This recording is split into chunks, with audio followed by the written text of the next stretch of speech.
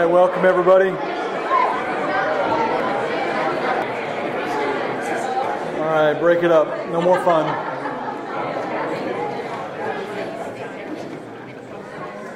All right, welcome back everybody. Glad to have you back.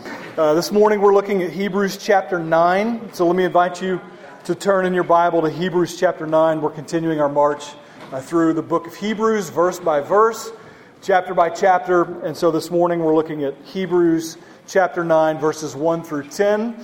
And so if you have a Bible, you can flip it all the way to the right if you don't know where Hebrews is. You should hit the end of the Bible, the book of Revelation, and go back about 7 books, and you'll find the book of Hebrews. Hebrews chapter 9. Let's read the Word of God together. The passage says, "Now even the first covenant had regulations for worship and an earthly place of holiness. For a tent was prepared, the first section, in which were the lampstand and the table and the bread of the presence. It's called the holy place. Behind the second curtain was a second section called the most holy place, having the golden altar of incense and the ark of the covenant covered on all sides with gold, in which was a golden urn holding the manna, and Aaron's staff that budded, and the tablets of the covenant. Above it were the cherubim of glory overshadowing the mercy seat. And of these things we cannot now speak in detail. These preparations having thus been made, the priests go regularly into the first section, performing their ritual duties. But into the second, only the high priest goes, and he but once a year, and not without taking blood, which he offers for himself and for the unintentional sins of the people. By this the Holy Spirit indicates that the way into the holy places is not yet opened, as long as the first section is still standing, which is symbolic for the present age. According to this arrangement, gifts and sacrifices are offered that cannot perfect the conscience of the worshiper, but deal only with food and drink and various washings, regulations for the body imposed until the time of Reformation. And so, Father, we thank you for this word. We thank you, Lord, that this word will endure. We thank you that this passage has been preached on for 2,000 years. We thank you that should you tarry in coming back, that this passage will be preached in our children's and our grandchildren's and our great-grandchildren's generation. All around the world, this passage will be read and preached. And so we thank you, Lord, that this word is timeless. And we thank you that there is not much more I can add to your word. But do give us understanding this morning. We pray that your Holy Spirit would speak clearly, that you would give us insight into your word, that we may know how we can walk out of this room today, applying your truth and putting it into practice so that we may be transformed into the likeness of Jesus Christ, that a dark world would see your image in us, and that they may come to worship you. We pray that you would illumine your word this morning, and we ask it in Jesus' name. Amen. Well, the hearers of this word, those who originally first heard it, they were probably tempted to go back into a lifestyle of Judaism. They had been experiencing persecution as believers in Christ. They had had their property raided. They had had several of their friends and people who worshipped with them had been arrested or persecuted or beaten or taken. And so the general idea at the time of the writing of Hebrews was that there were those in the congregation or in the fellowship, in the group of people that were gathering, there were those who were tempted to go back into Judaism.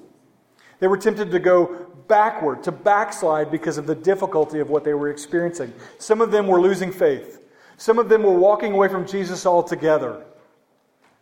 And so that's the condition in which the author of Hebrews is saying, persist in your faith. Don't give up. Don't go backward.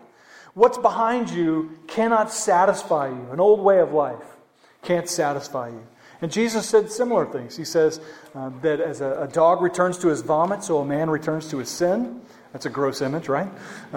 He also said that no one who puts his hand to the plow and looks back is fit for service in the kingdom of God. That is, no one who is working in the kingdom, no one who is working and then turns their back on Jesus is any longer fit for service. And so there is a general desire among Christians and among the New Testament believers that they would persist in faith.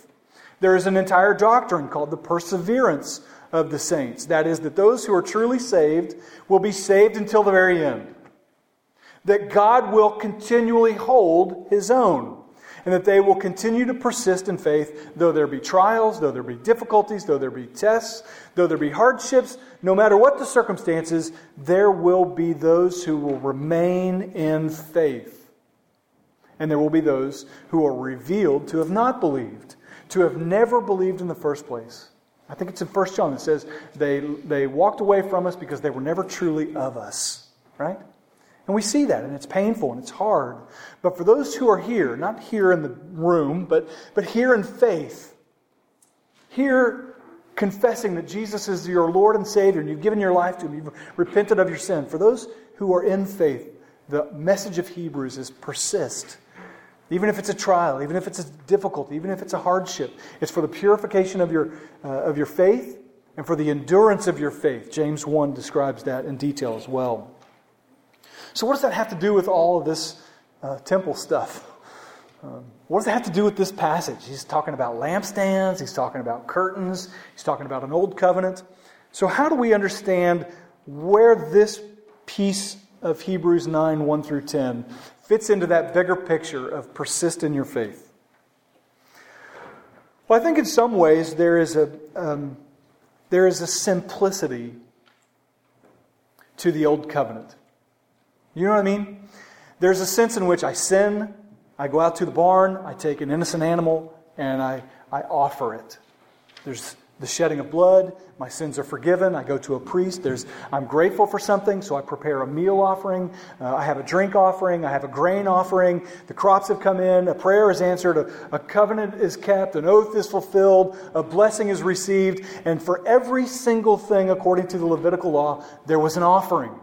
There was a procedure, there was a regulation, there was a way in which they did things so that they experienced the blessing of God, the forgiveness of God, the grace of God, the mercy of God, the favor of God. It was a mechanical sense. Does that make sense? You could see it. You could participate in it. You could walk over to the barn and you could get the animal and you could go through the motions.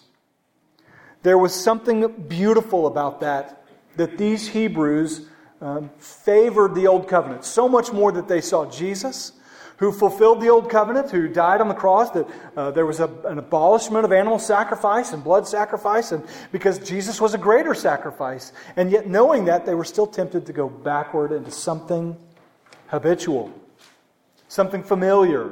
That's something you can identify with, right?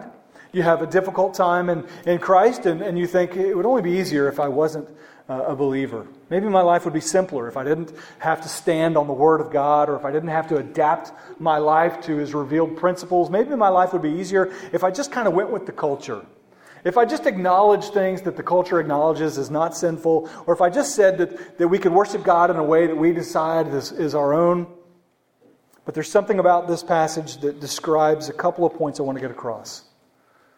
Now, the first thing I want you to see by the time we end here is that God has a prescribed way of worship. And there's blessing for the person who worships in the way that God desires to be worshipped. The second thing I want you to see is that the old covenant was not sufficient to satisfy the conscience of sinners. It was weak. We'll get into this more next week, but it was weak. The blood of a bull, the blood of a calf, the blood of a lamb, the blood of a pigeon, the blood of a dove, all the different sacrificial ways, it never really cleansed their conscience the way Jesus can. So I'm going to end there. It's going to be a while before we get to the ending point. So let's follow along. Let's go back through. I'm going to make a few remarks. I can't go into all the detail, and we're not going to flip back and forth into Leviticus and Exodus and Deuteronomy. Sorry, there's probably a seminary class that could do this way better, but I don't want to just do an info dump on all the old covenant things. But we are going to talk about a few things. So let's look at this passage again in a little bit more detail. We'll break it apart, then we'll put it back together. And I want you to see clearly that the author is determined to show how Jesus' work in the heavenly temple is fundamentally superior. It's way better than anything that the old covenant offered. And for you, there's nothing you can go back to that is better than Jesus. Not a lifestyle, not a habit, not a different generation. There's no going backward once you're in faith in Christ. It is the best that you will ever experience that God offers. There's not a better way. There's not another way. What we have in Jesus is the best. Right? It's superior to anything else that you would go back to.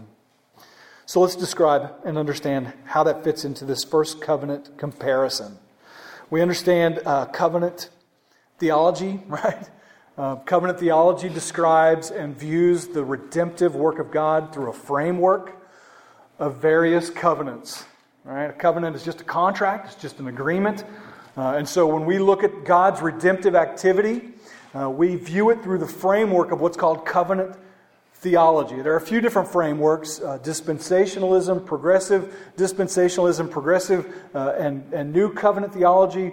But the one that's generally acceptable is this idea of covenant theology. And that just simply views the redemptive work of God, that is, God wants to save you, and He does so through various periods of contracts and agreements and covenants. The first covenant is the covenant of redemption. That is, He says, before creation, when the Godhead was together, one God in three persons, Father, Son, and Holy Spirit, together, they agreed amongst themselves as one God. I don't get it, neither do you, it's okay. But they agreed that if we create, we will have to redeem, and the redemption price will be high. And so there is an understanding from the very beginning. Colossians says, before the foundation of the world, He what? He chose us in Him. Some of you are not comfortable with predestination and with God's forechoosing and all those things. I'm not here to unpack all that or to stir up a big Calvinist and Arminian fight. I don't want you guys throwing food at each other at the thing downstairs in a little while. We're not stirring up some sort of tulip debate, but there is just a basic biblical understanding that God had foreknowledge and chose before the creation of the world. Whether you believe it or not, it's in the Bible. You have to tear out pages if you don't believe in predestination. You may not understand it. You may not even like it. But I'm not going to get into it all here. You're welcome. So that first covenant is amongst the Godhead, that I will redeem. The second covenant is after creation. He tells Adam and Eve, this is the agreement. If you obey, there's life. If you disobey, there is death. It's called the covenant of works. And aren't you grateful that we don't live under the covenant of works? Don't think to yourself that you would be any better than Adam and Eve. Don't think to yourself that God gave you full freedom in a beautiful garden and you had the full option to choose whether to obey or disobey, that you would do any different than they did. It's not because the fruit was shiny, right? It wasn't an apple, by the way. Scripture never says that in Genesis, all right? It's just a fruit and it was forbidden.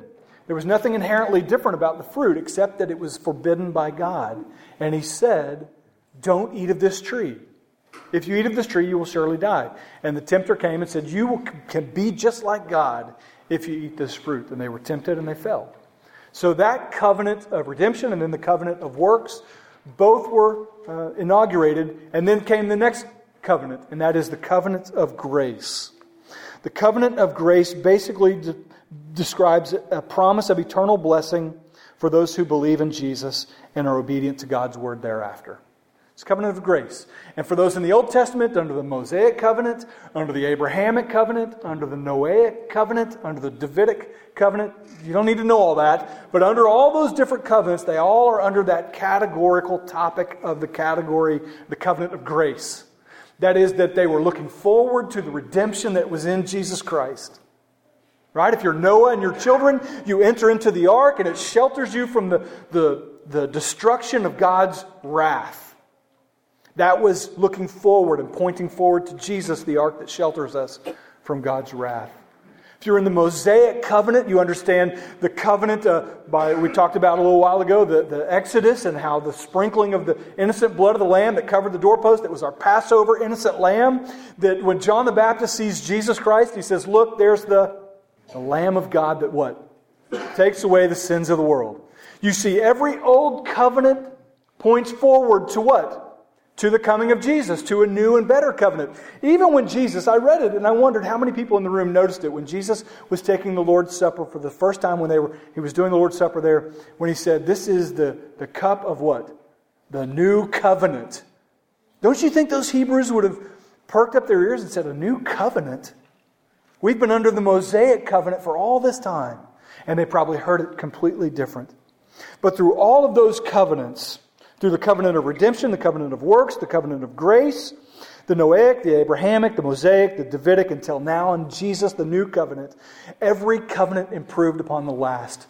There was a greater blessing, a greater promise of God's presence, a greater understanding of His Word, a greater understanding of His will and how we should live. And even now, we're looking forward to a better existence, right? One that Revelation promises will come, that at the consummation of time, that after the final judgment, that we will be in heaven with God, and there will be what? No more tears, no more pain, no more crying. We'll be in the presence of God. We won't need a sun or a moon to give us light, because the glory of God will give us light. It's Revelation 20, that there's a new heaven and a new earth, that in the ushering of the kingdom of God, there will be newness, and we will be redeemed. We'll finally experience, for those who persist in faith, the salvation of your soul. The one thing that everybody hopes for. That if I died today, do I know for sure I'd go to heaven? That's the covenant that's coming.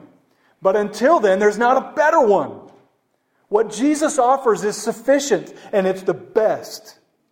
You won't find in any other religion a better access point to God. And for some of you, that's troubling. Look at verse 1. He says, "Now even the first covenant had regulations for worship in an earthly place of holiness." He's describing the old covenant had a prescribed way in which they were to worship. There was no room for creativity. Okay? Dr. Moeller, Albert Moeller, president of Southern Seminary, said it this way: Israel was not to speculate or innovate or experiment with what kind of house or what kind of objects for worship God preferred. And also, God, through Moses, prescribed specific covenantal responsibilities and a precise place in which to perform them. Unlike all the pagans and all the foreign nations that lived around them, the Israelites were not to worship God however they wanted. The one true and living God specifically told Israel how and where to worship Him. His regulations for worship, expressly authorized by His Word, and a failure to abide by them led to grave consequences. That's Leviticus 10:1. There was no room for feeling. There was no room for kind of faking it. There was no room for innovation. God was not asking the worshipers to just find their own way to Him, to worship Him in whatever way they felt best. I'll never forget a few years ago when I planted the church Ridgeline in the sort of planning phase in 2012. We were meeting as a small group, and I had all these great ideas that I was just offering to God about different ways that we could do things, about different ways that we could have a worship service, about different innovative ways that we could do baptisms. And finally, after a long time and after a lot of research in different ways, I found ancient archaeological evidence that in the early church, in the 1st and 2nd and 3rd centuries, they would baptize a new believer in a cross-shaped baptistry. And I thought, how cool is that they would enter into this cross-shaped cut out of stone thing in the floor, and it was filled with water, and they would go back as though they were laying on a cross and come back up. And I thought how cool that was and how neat it would be to kind of renew that sort of old tradition that was a part of the first church. And after I'd made all these plans and showed all these cool things, finally the Lord just said, I would just rather you baptize somebody. I'm not looking for your innovation. I'm not looking for your creativity. I'm not looking for you to improve upon something.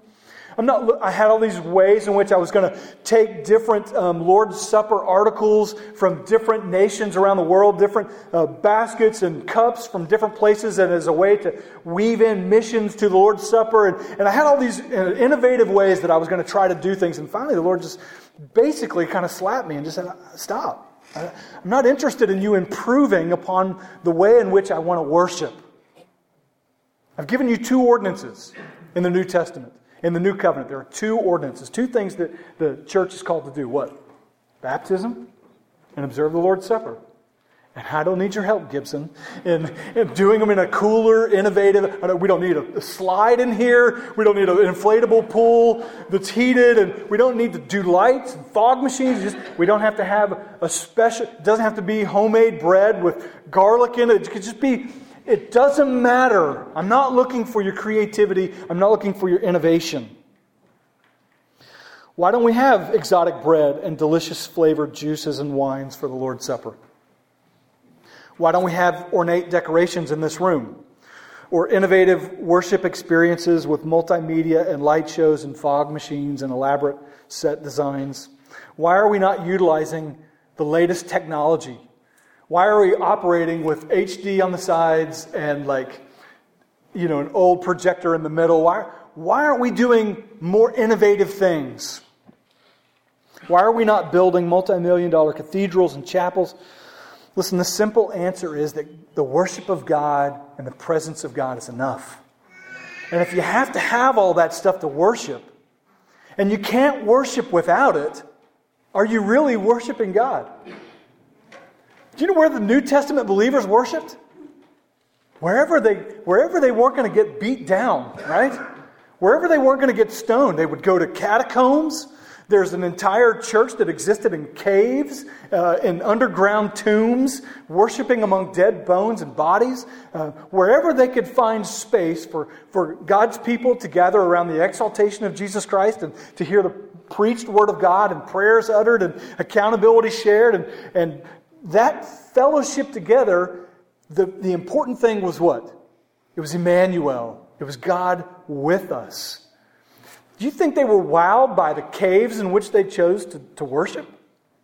And so if you come into a place like this and you think, well, I don't like the pew and I don't like the two-tone color carpet and I don't like the crack in the ceiling. You didn't notice it until I just said that. I don't like all the stuff that's here. Listen, the important thing is that is God with us? Is the Word of God being preached? Is Jesus being exalted? Are we keeping each other accountable? It's that heart of worship that God desires. It's not the environment that enhances worship. It's the person that's being worshipped.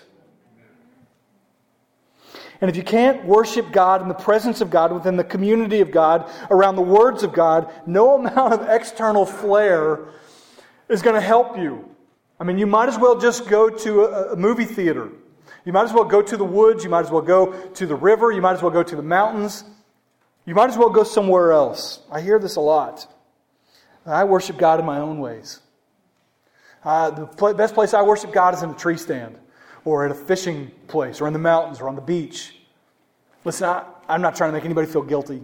If you've said that before, just hear my heart. I'm not ragging on you for that. What I'm saying is that people can use that as a way in which they justify idolatry. Because if your God never disagrees with you, if your God is always into the same things that you're into, if He's always showing up in the environment that you love best, and He never shows up in the place for you in a place like this, where He has prescribed the preaching of the Word of God around the exaltation of Jesus, the living Word of God, that if you can't worship here, but you can only worship in a way that perfectly fits your personality, listen, the truth is you may not be worshiping a God at all. You may be worshiping an idol. You may be worshiping an idol. And so if the best place for you to worship is in the tree stand, listen, you may not be worshiping God at all. You may just be worshiping yourself. God had a prescribed way of coming to Him. He had a prescribed way of coming to Him.